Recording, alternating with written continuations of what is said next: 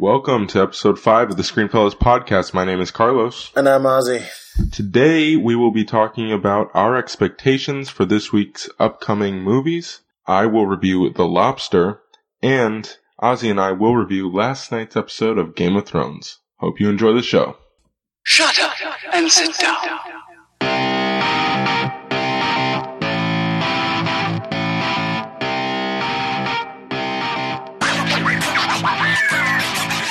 Alright, Ozzy. Well, before we get into our first thing, which is our previews or our expectations for this weekend's upcoming movies, there's a couple news stories, interesting news stories that I think we should mention really quick.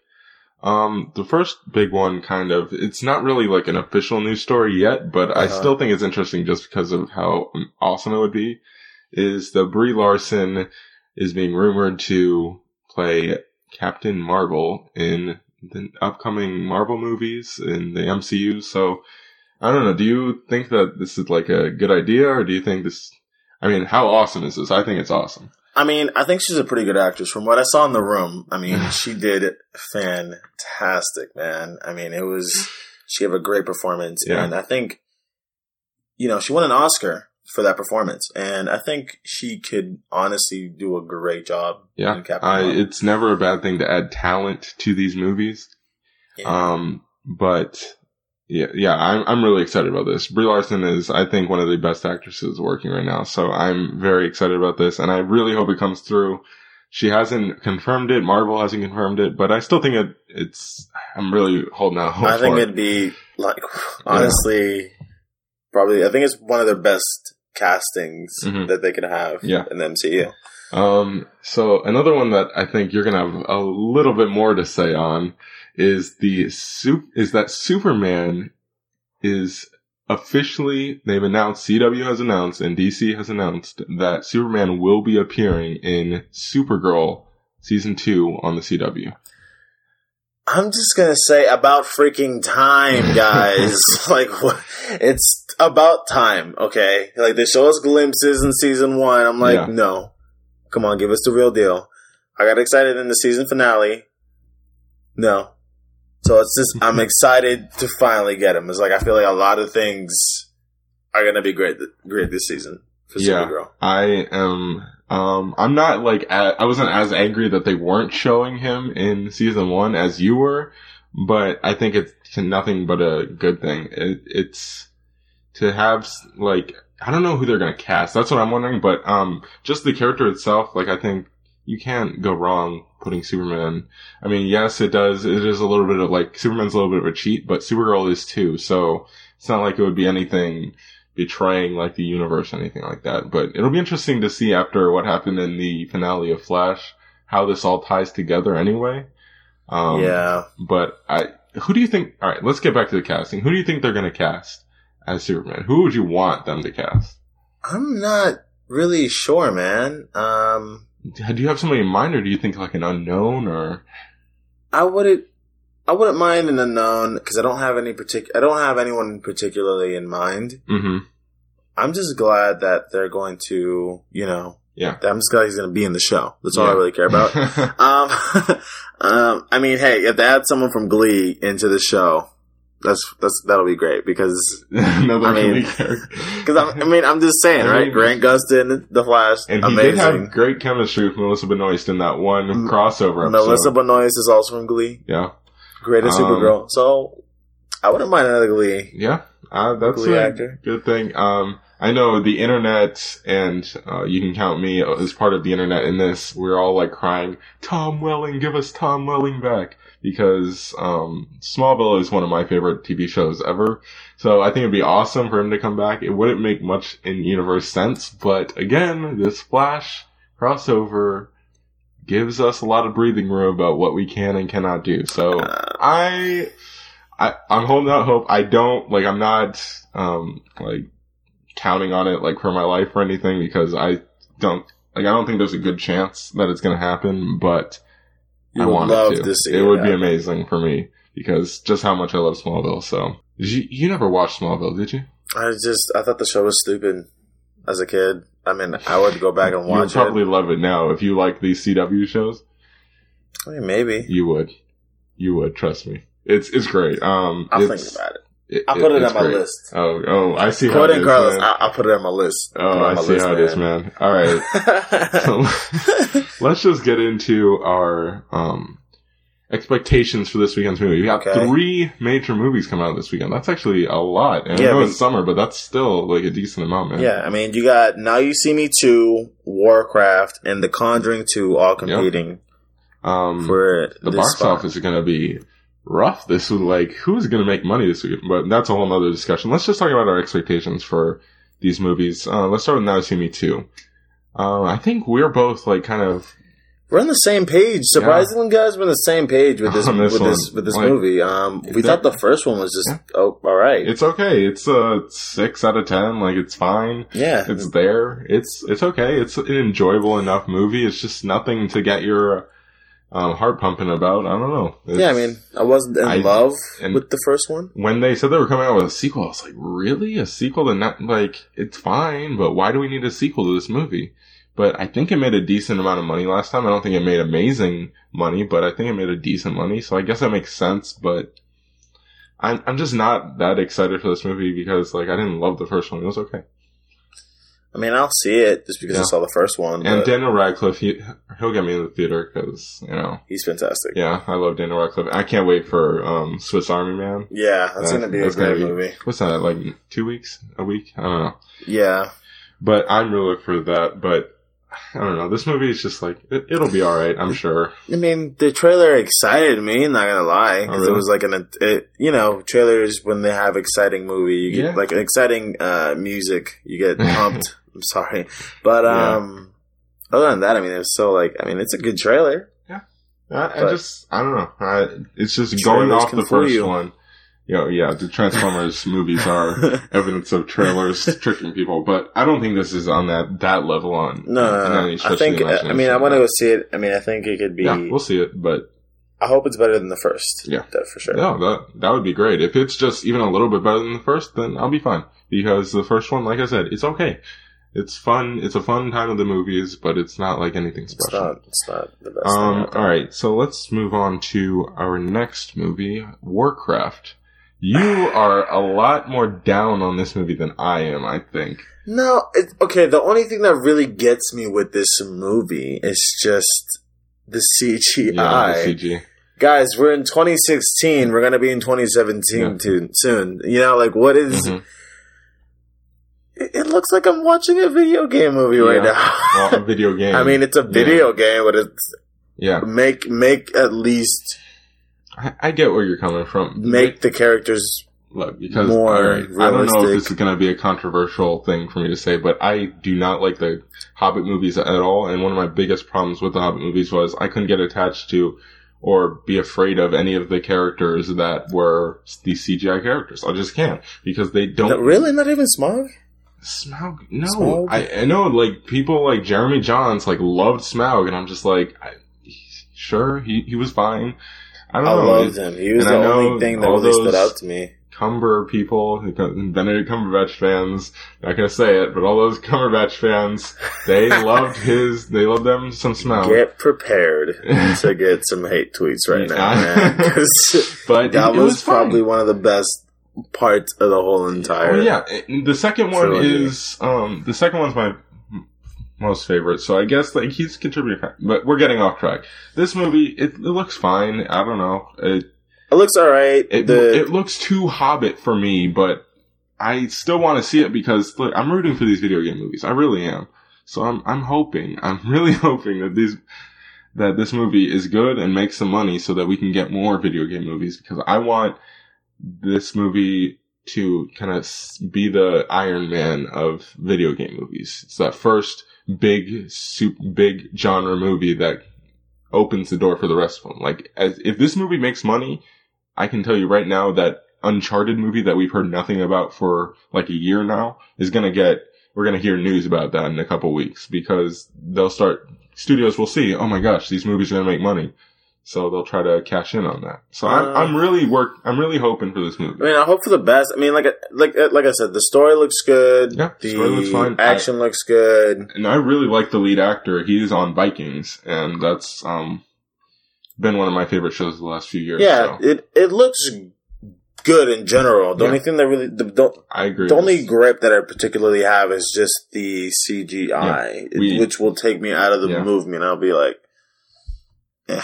I'll be like, we live in a post Dawn of the Planet of the Apes world. That movie happened. We can't, like, we've seen what CGI can be. You can't give us anything. Don't wait, or anything that's really, really below that, or else we're gonna be like, you can do better. We know that, especially with the big budget that they got.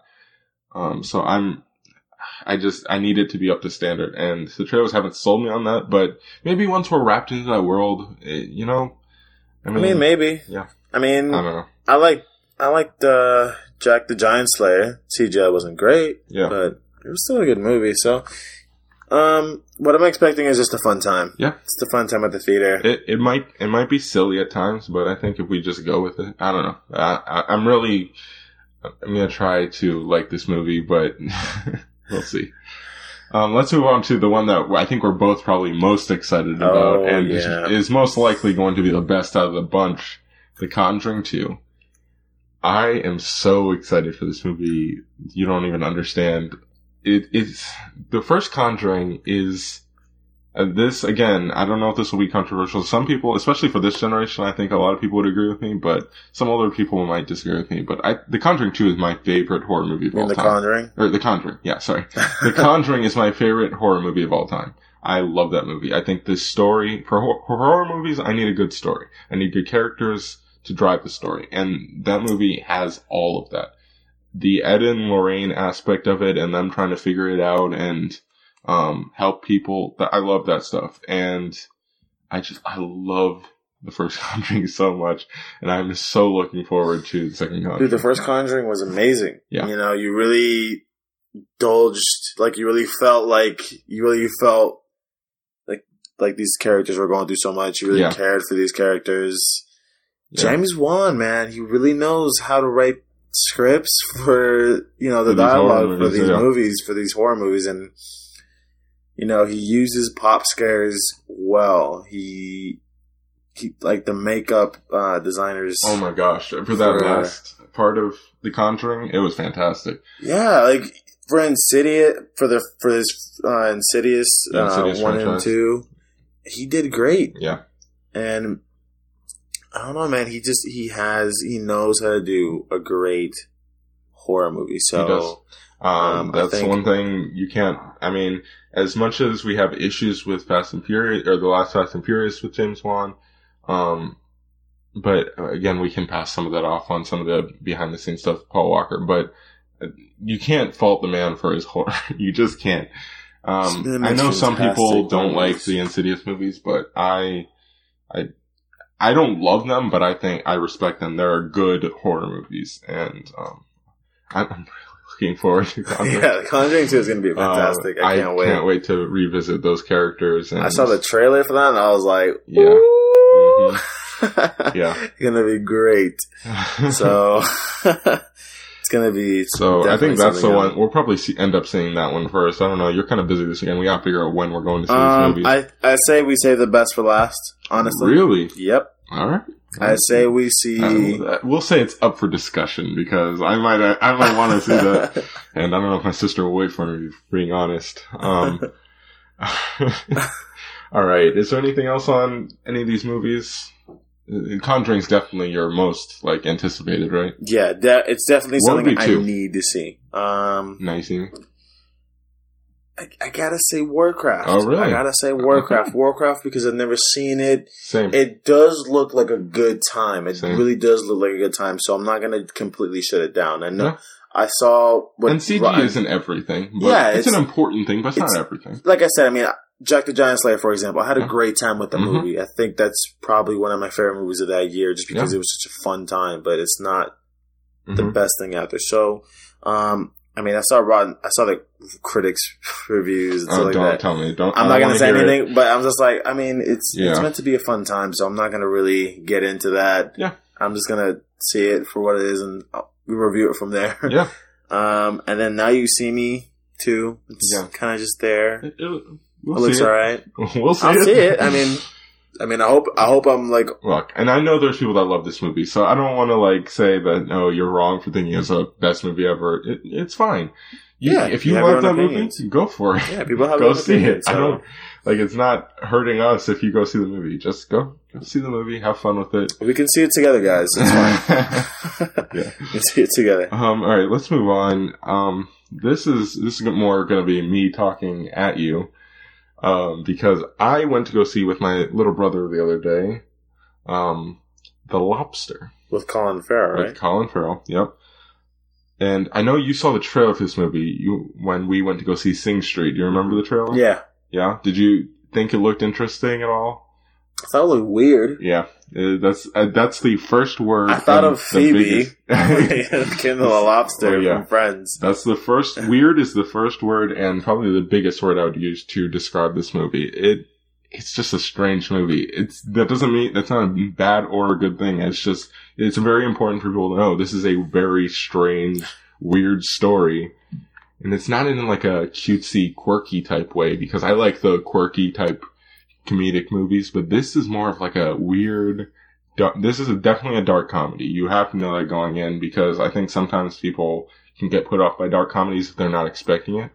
But there's a lot of very morbid material that is made into a joke type fashion, and that's something you have to be prepared for.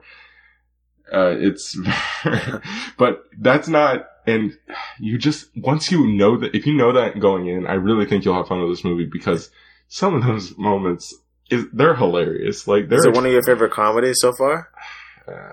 See, I don't know if I consider, like, when I consider comedies in my head, like, I think of movies like Keanu or The Hangover and stuff like that. Yeah, you know, like, just straight up, this is just a comedy, and that's the only word I would use to describe it. When you start mixing in other things, then it gets kind of weird for me.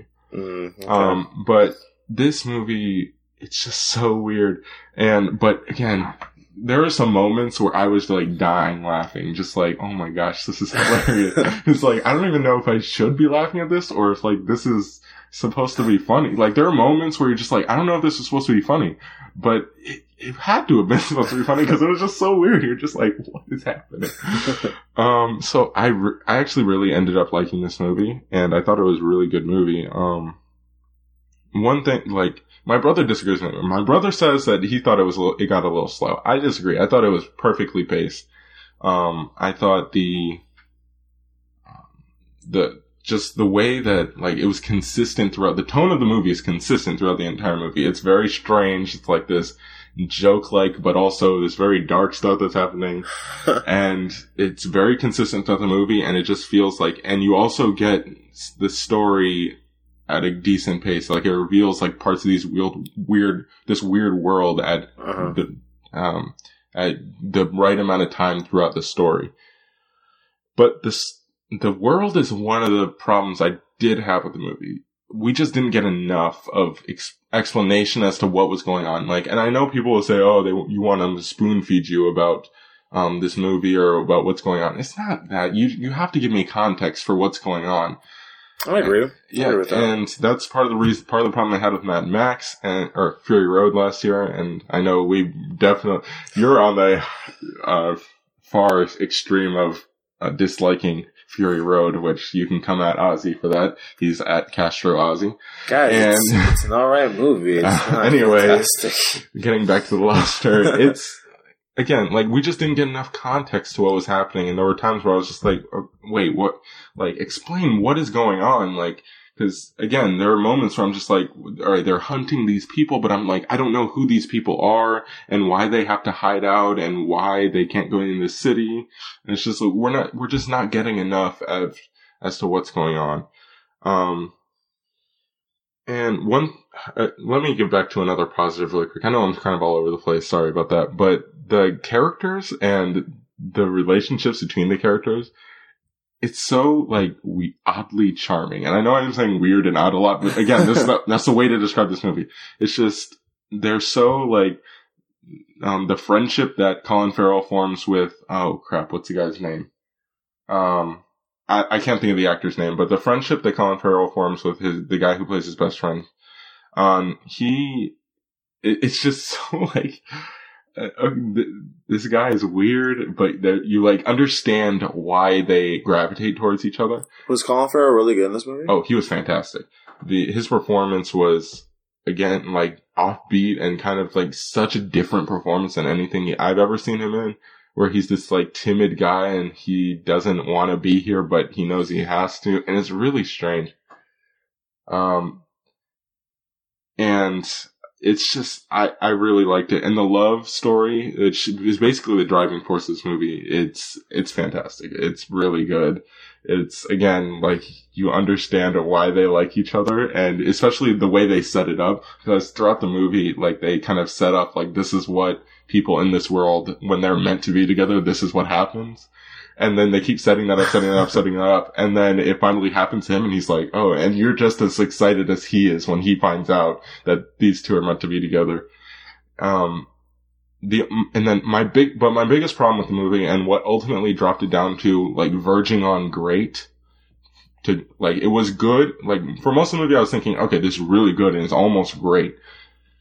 But what brought it down to this is just good, is the ending. The ending is such a cop-out ending. Like, and I know it's an ending where it's like, it's supposed to leave you guessing, like, what happened. And sometimes that works. But in this movie, it just didn't. I'm sorry. Like, you need to give us it's like they were afraid to pick a side, like, what he would do or what would happen. And they just didn't do it. So it kind of dragged the movie down for me. It was kind of like, oh, what do you think he did? And it's like, just, no, finish the story. Like, I don't know. It works in movies like Inception where it's like, oh, was it real or was it not? That's different. When you give a character a choice and you say, oh, he has this choice or another choice, and then you don't have him make the choice, that's just, you're afraid to actually make a decision in your script, in my opinion. So that's my biggest problem with the movie. But overall, I have it, I think, at a 7.1. It's a really good movie. And I would recommend people see it. But again, you have to be aware of what kind of movie you're getting into. So it's with a little bit of a caveat, but I would still say go see it while you have the chance, because it's probably not going to be in theaters much longer. Based on what I said, would you go see it?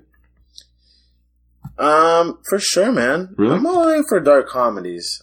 Some people aren't, but I'm open. You like them? Yeah. What's your favorite dark comedy? I think the go-to is definitely Pulp Fiction. That's what most people will say. I think it's one of my top. I think it's like in my top 5. It's definitely Pulp Fiction. Pulp Fiction is probably mine. It's like in my top 5. I can't choose, man. Yeah. There's different. Trainspotting. That's another one I watched this year. Trainspotting is a great dark comedy. But it's almost so dark that I wouldn't want to watch it. Like, I think one of my favorite dark comedies would probably be, between Pulp Fiction and, to me, Inglourious Basterds was great. Yeah. Inglourious Basterds was fantastic. I'm not the biggest Tarantino fan. That's something we'll get into, I'm sure, down the road. Down the road we'll have a Tarantino. We'll have a Tarantino debate. But yeah, I mean, I think I'm into them, definitely. Yeah. Definitely into them. So. All right. Well, now that was my review of The Lobster. And now we're going to, really quickly, well, not really quickly. This is probably going to be the longest thing that we do today.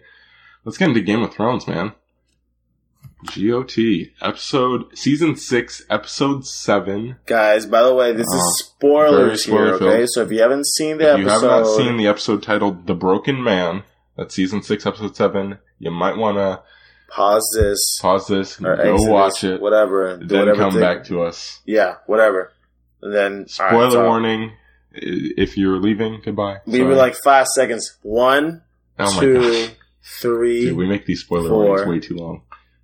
4 1/4. Oh my 5.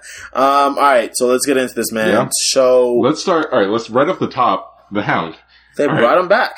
Okay. First of all, did you like how they kind of did the Hound before the intro of the episode? Did you notice that?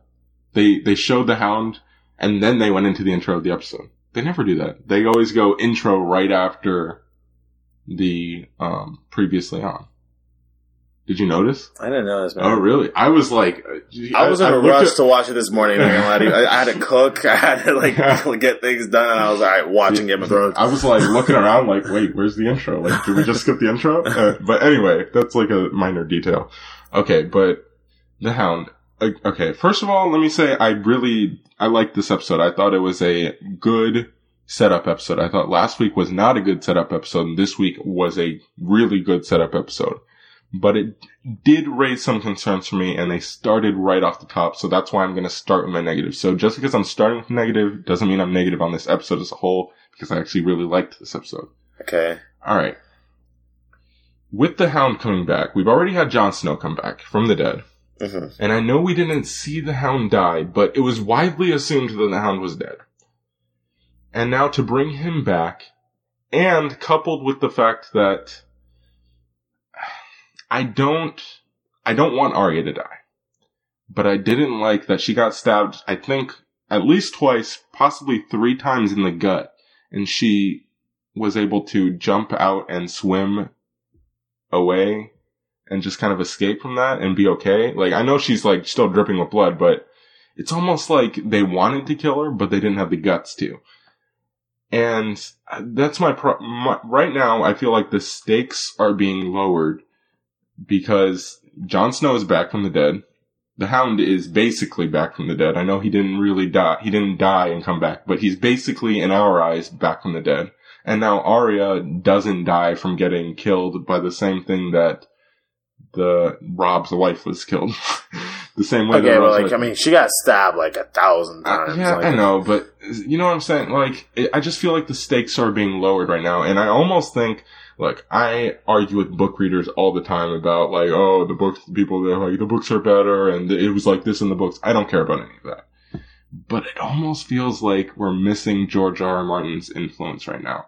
Because I feel like if George R.R. Martin was writing all this, which, who knows, this could be exactly how the books go.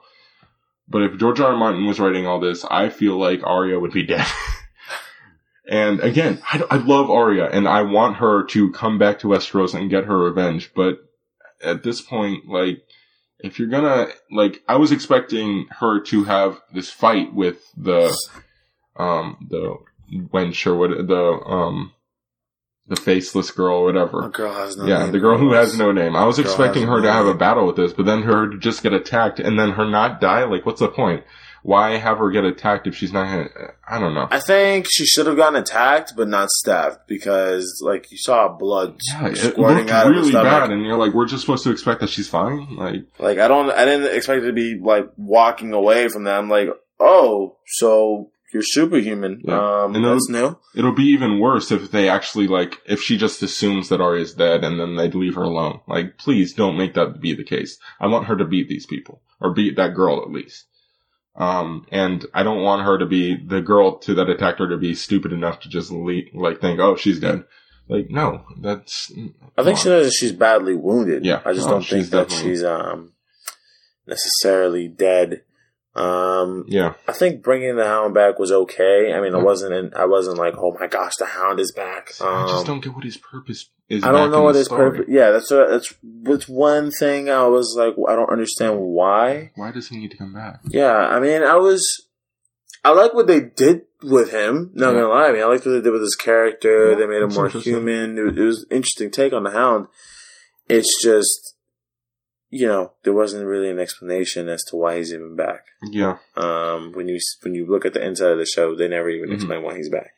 So, all right. I don't know, man. Okay. Do you have any more on Sansa or Arya or the Hound? Not really. Not really. All right. Okay. I'm gonna get into.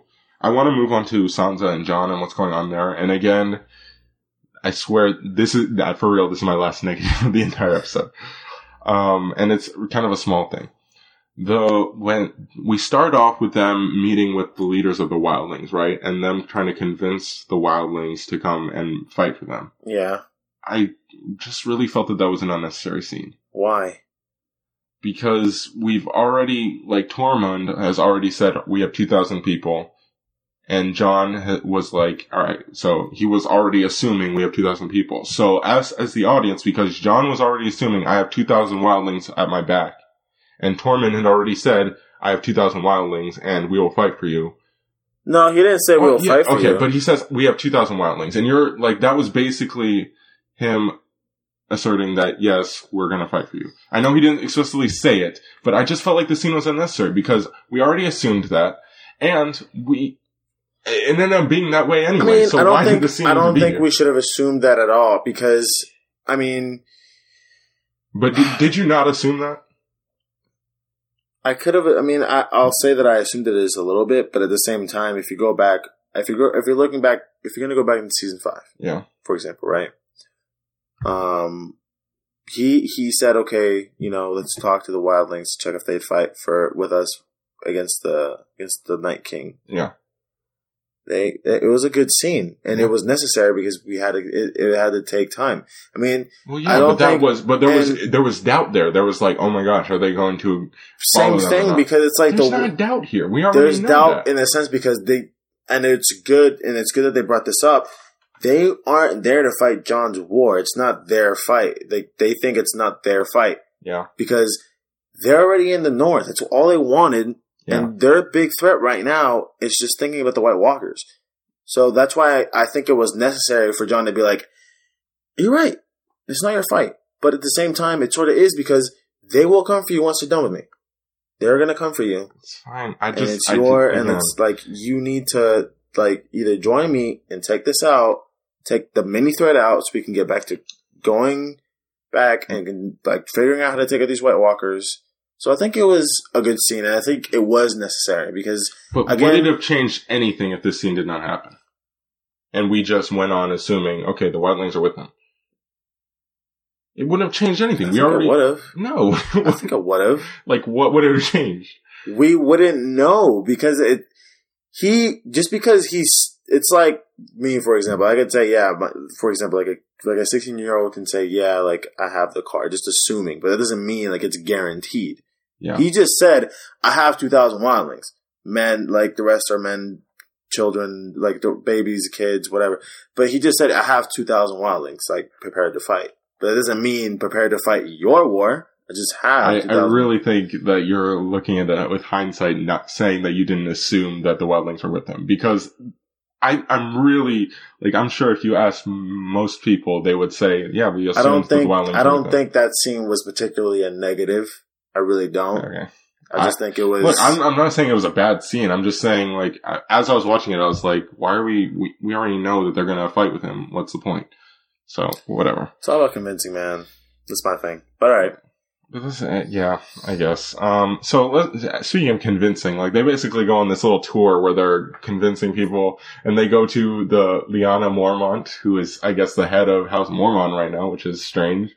This 10-year-old girl ruling House Mormont, and she was awesome. She was a badass, man. She was awesome. I was like, ooh.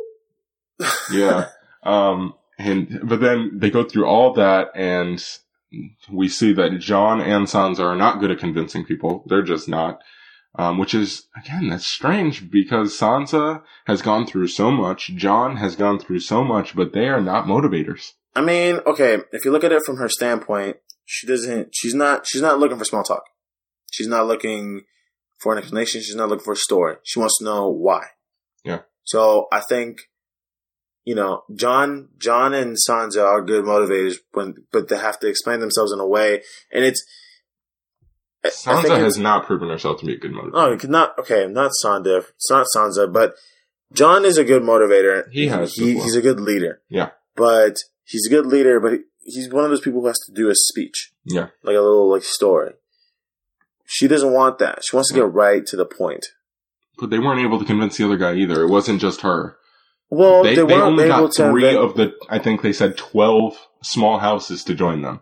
That's not good convincing. I don't think he did. Well, we know why he didn't want to join. We know why. Because Robb wasn't there for them. Robb Stark wasn't there for them.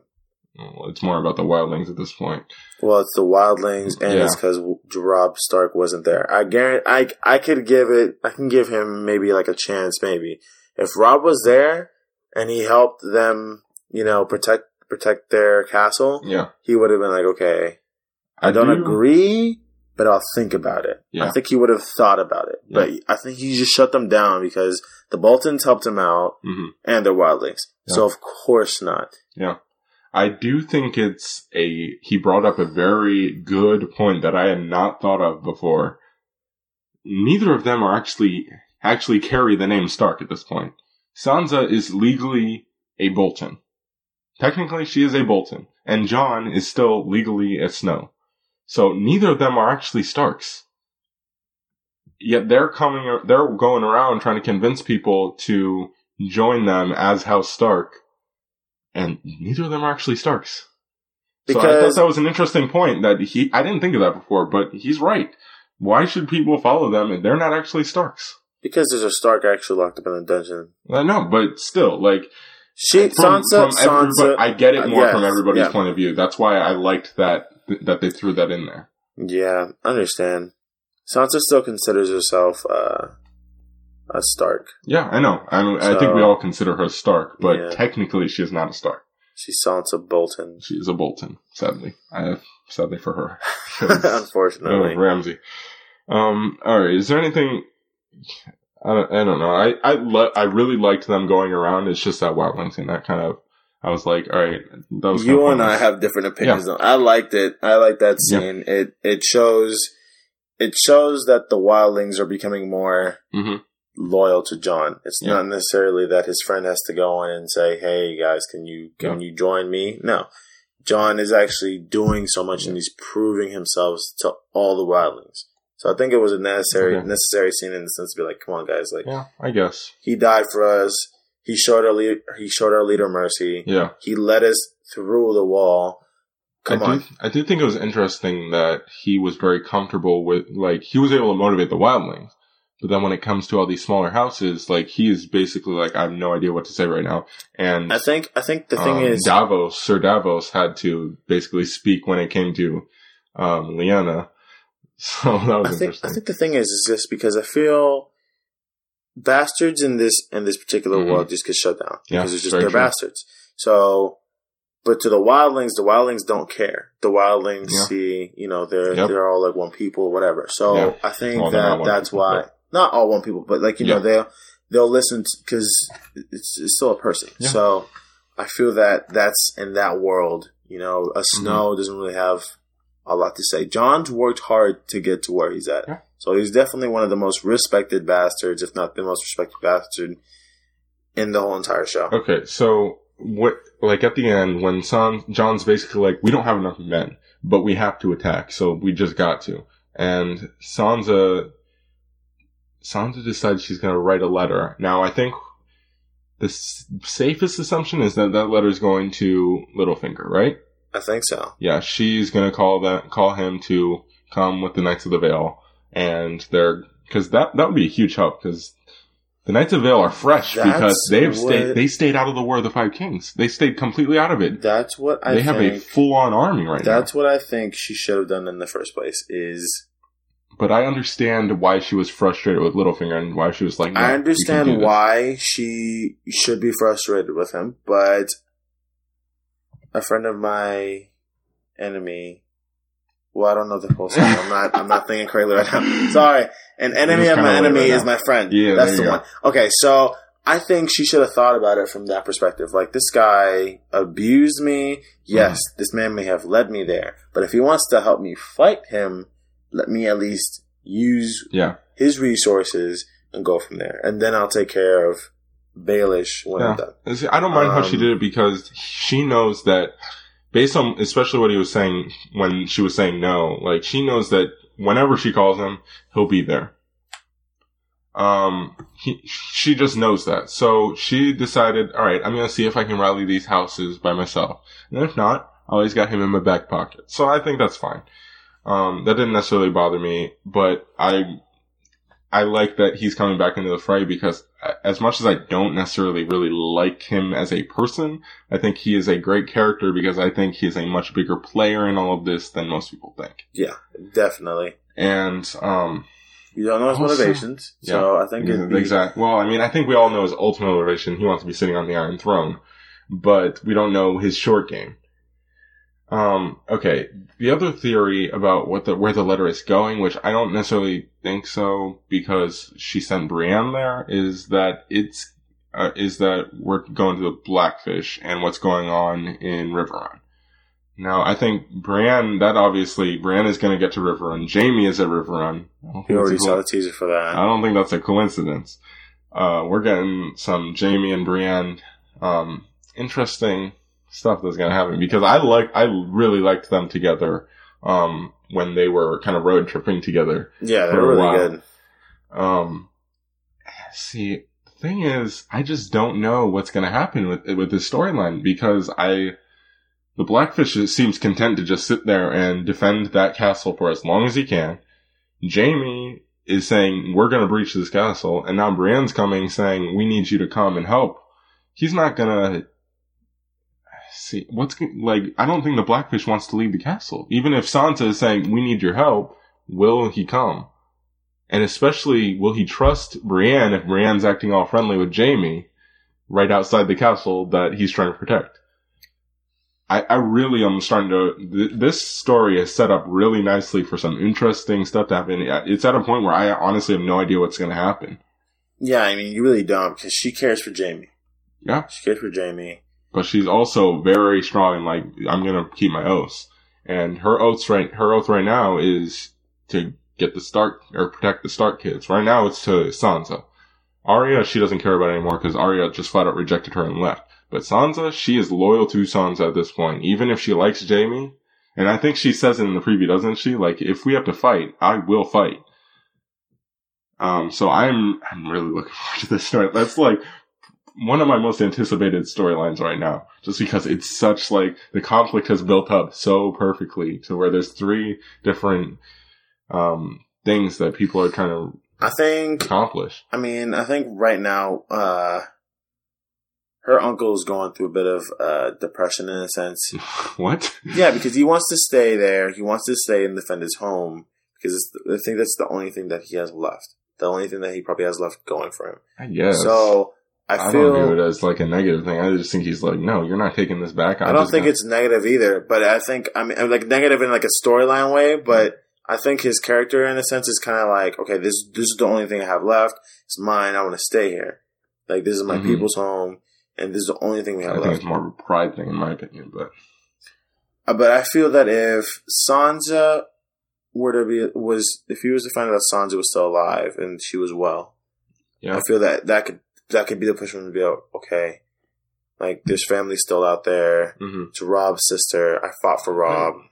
See, I don't know because he was willing to let the heir to Riverrun die. He literally said he's gonna die anyway, so just kill him right now. I mean, but you have to admit they didn't really have the best relationship, anyways. Well, that's true, but at the same time, he's the heir to their household. He is supposed to be the Lord of Riverrun. He doesn't even like him. It doesn't matter. If you're saying loyal, that it's all about the house and it's all about what's going on right now. Okay, but he just didn't like that particular family member. And there's always going to be those family members who are just like, I don't care. I don't care if you're here or not. Like, I saw my grandma today. I didn't even say hi to her. I'm like, okay, you're here, bye. I mean, that's just how it is. But I feel that, there's other people. I don't view Blackfish's motivations at all like you do. I don't know. I feel that Sansa could possibly be that. I think it's going to take a lot more convincing than you think to get him because out of Riverrun. That's his niece. That is his niece. That is his sister's. That is his sister's daughter. But Riverrun is his castle. That's his family home.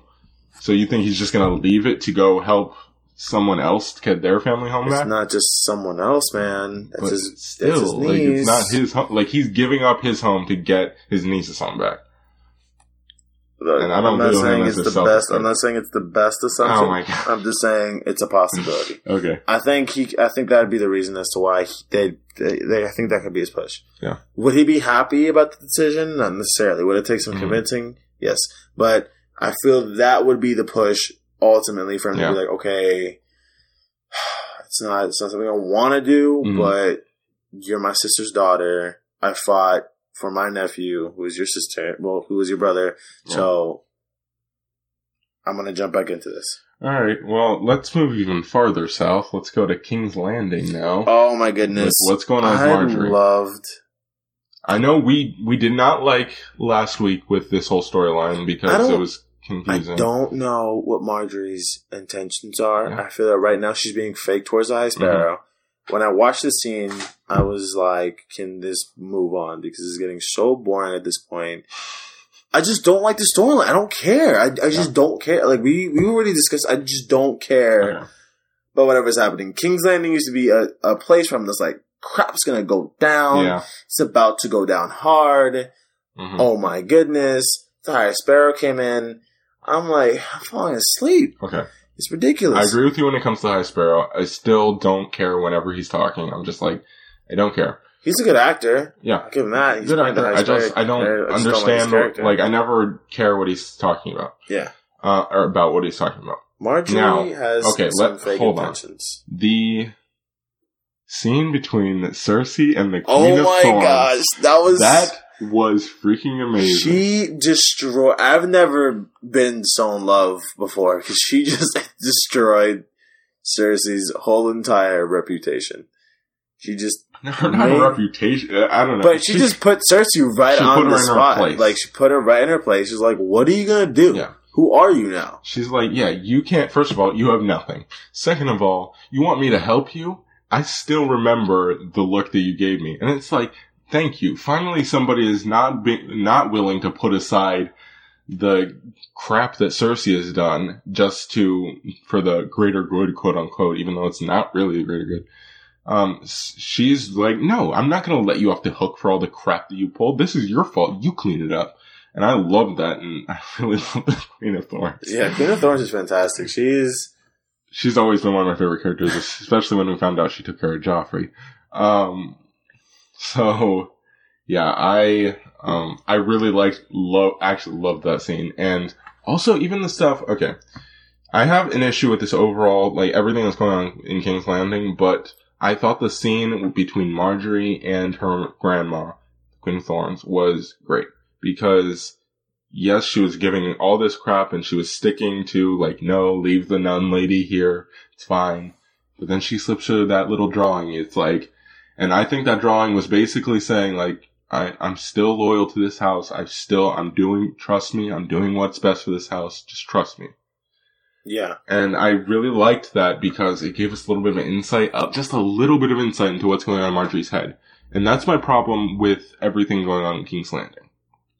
We are so in the dark with what people's motivations are that it's hard to get invested or just care about what's going on because we don't know what Marjorie really wants or what's going on with Marjorie. Like, is she manipulating the High Sparrow? Is she manipulating the king? We don't know what... I think she's manipulating both. Yeah. We don't know what the High Sparrow's ultimate goal is. Because we get this whole conversation with he wants her to produce an heir, and it's just like, okay. Well, why? Yeah, and we don't know what the Queen of Thorns, like, we're so in the dark with what people want in this storyline and what their motivations are, that it's just like, I can't, like, follow this, so I can't I don't have anybody to root for because I don't know what their goals are. You know what I'm saying? Yeah. You can't root for somebody when you don't know what their ultimate goal is. You can't say, yes, get to your goal because you don't know what their goal is. So that's why I think this storyline is such a rough spot for the show right now. It's because we don't know what's going on. Yes, I'm fine with you leaving us in the dark and surprising us at certain points. But you need to give us something to latch onto, and we just have nothing. Yeah, man, I have no idea what the heck is going on with that storyline.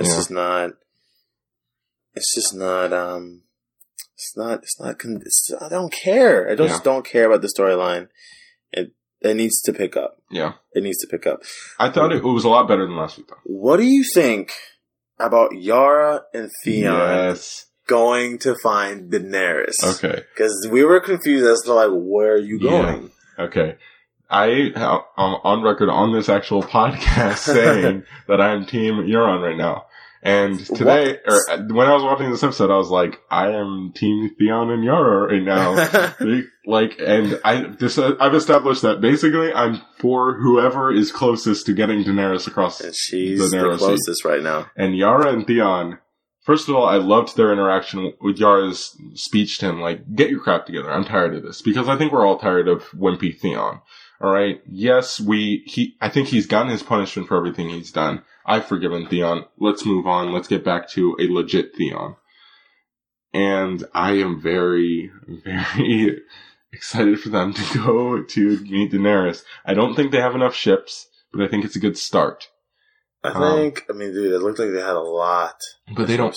But, Dario said they needed 1,000 ships. They don't have 1,000 ships. Nobody has 1,000 ships. They literally said nobody has that kind of fleet. So, it's a start, but I don't think it's enough. So it'll be interesting to see when they get there what happens. And I'm really hoping they get there soon because I want to see Daenerys again. Because dragons. So, yes. Drogon.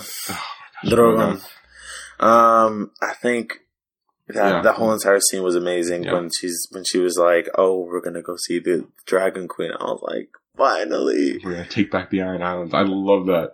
And I actually am more rooting for Yara and Theon because it doesn't require Daenerys to marry anybody. Yeah. Because Euron was basically like, I'm gonna become the king.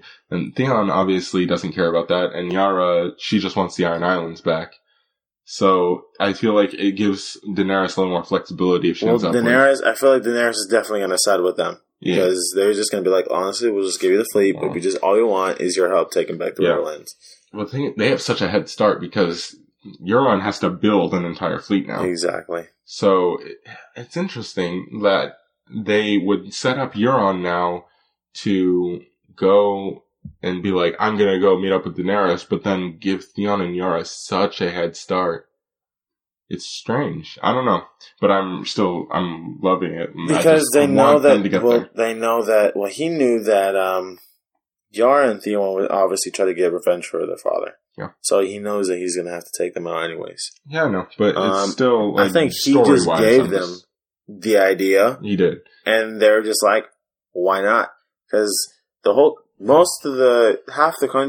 the River Islands now is divided. Yeah. So yeah, if we have the Iron Islands, if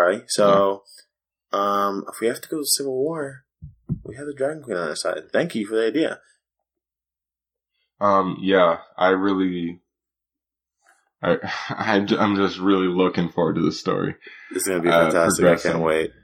Yeah. I don't know. Do you have any did you like this episode? I like this episode way better than the last one, so. Where would you rank it in, this season's episodes? Like, is it, higher, upper, or is it kind of in the middle? It's in the middle. It's in the middle. It definitely helps with, last week's episode being.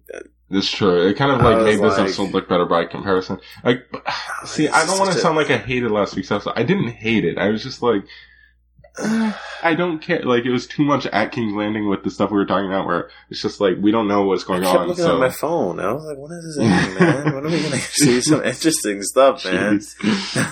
We didn't get anything from Bran, and we didn't get anything from Daenerys this episode.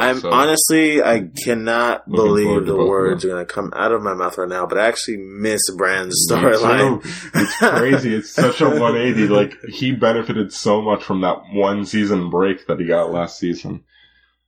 Yeah, I miss his storyline.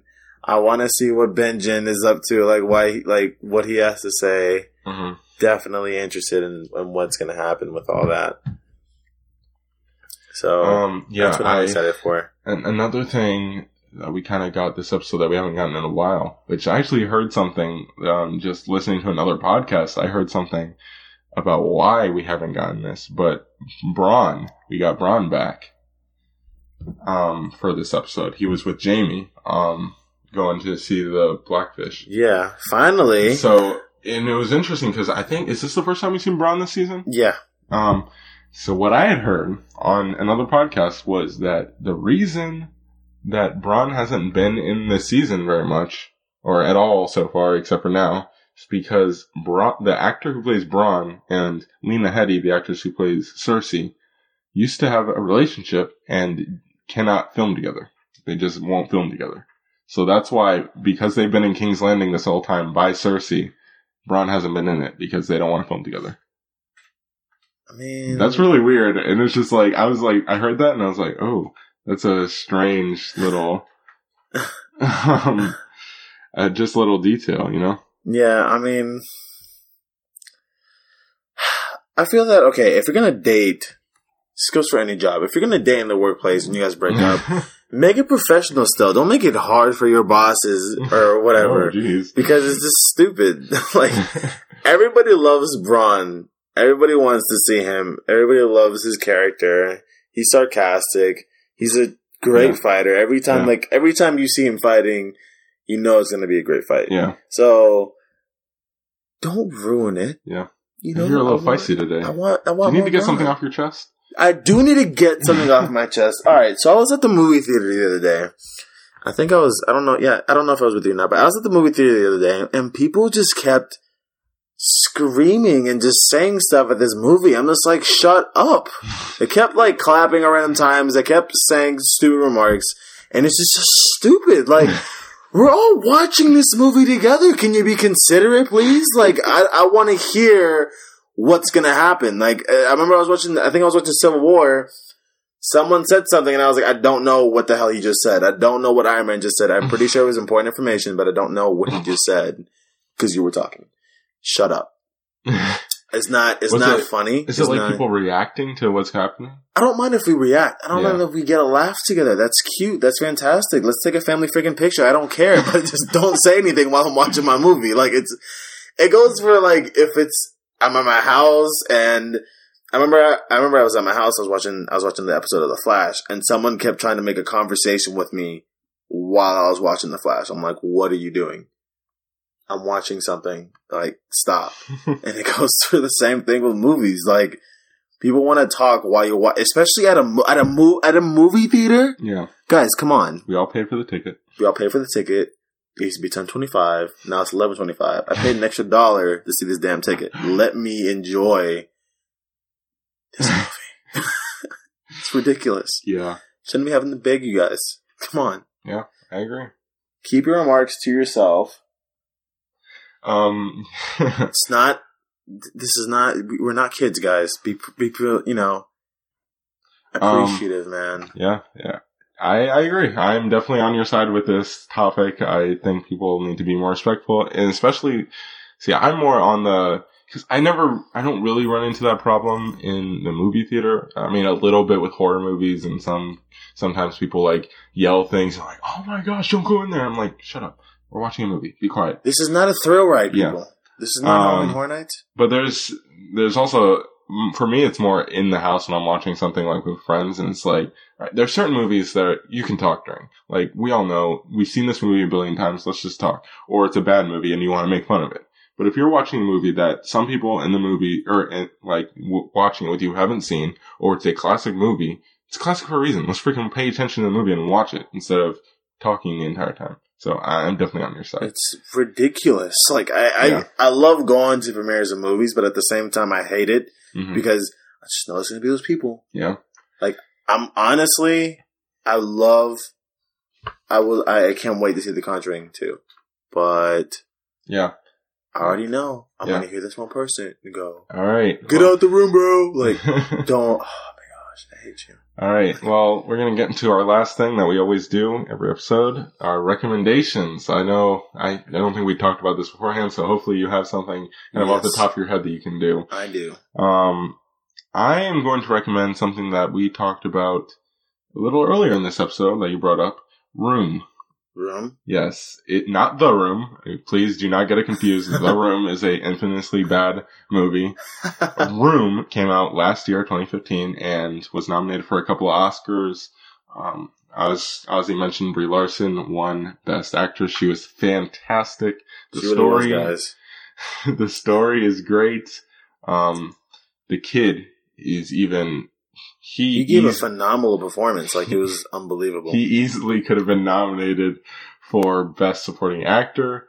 He was in that that group that I thought easily could have been nominated with Idris Elba. I thought he should have gotten... There's a whole secondary group that I was like, oh, they're so close. And I could have substituted any of them in for Mark Rylance, who won it.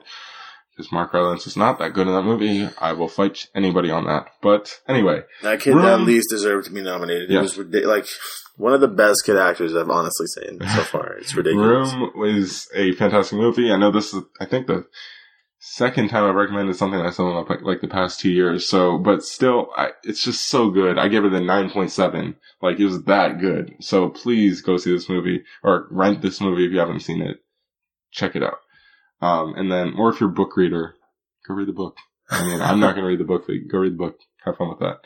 Ozzy, what's your recommendation? Carlos, you know I love this movie. You know this movie got me into acting. I'm gonna go ahead and recommend Pirates of the Caribbean. All right. The Curse of the Black Pearl, though. I know a lot of you guys don't like the second and the third one, but I love the third one. Yeah, the first one will always be a fan favorite. It's the one that got me into acting. It's the one that made me. It's true. He talks about this movie nonstop. It's fantastic, guys.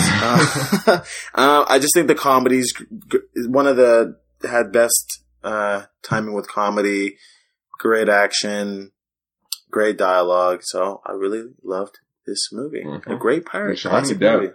A lot of people forget Johnny Depp was nominated for Best Actor for that movie. He should have won it, to be honest with you. But, whatever. It's crazy because you would never think, like, the way Johnny Depp's career has kind of gone recently, you would never think that Pirates was something he would have been nominated for. But, hey. I mean, you have to admit, every time he's in that role, he goes all out. Well, yeah. So it's just people are tired of it at this point. I think that's the problem. Because that's the role that I think that's. I hope, knock on wood, but when he passes, I think that's going to be the role that everybody knows him for, is Captain Jack Sparrow. Probably true. And I agree. Anyway, that's our show. You got our recommendations, and we talked a little Game of Thrones. It was just a fun time. It was a fantastic time, Carlos, as it always is. All right, we're back to our hour format here, so... we'll sign off now. Ozzy, where can people find you on the internet? People can find me on Twitter, Castro Ozzy. Tweet me if you want to get something out of my mouth because I really don't tweet. So anyways, do that. And you guys can find me on Instagram. Same thing as isn't it like Ozzy Cray or something? Yeah, it's Ozzy Cray. I think it was something else too, but yeah. Ozzy Cray. There's Instagram, Twitter, and then there's another one, but I forgot what the other one is. Snapchat?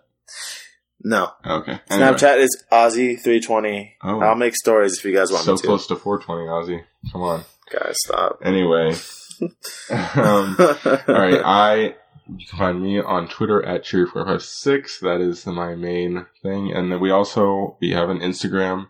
It is at Screenfellas on Instagram. We'll start posting stuff on that. I have actually. I don't know if you've been paying attention. I've been posting the episodes, but I haven't posted anything else other than that. I might give you the Instagram password, see what you can do with it, because I know you Instagram more than I do. So barely.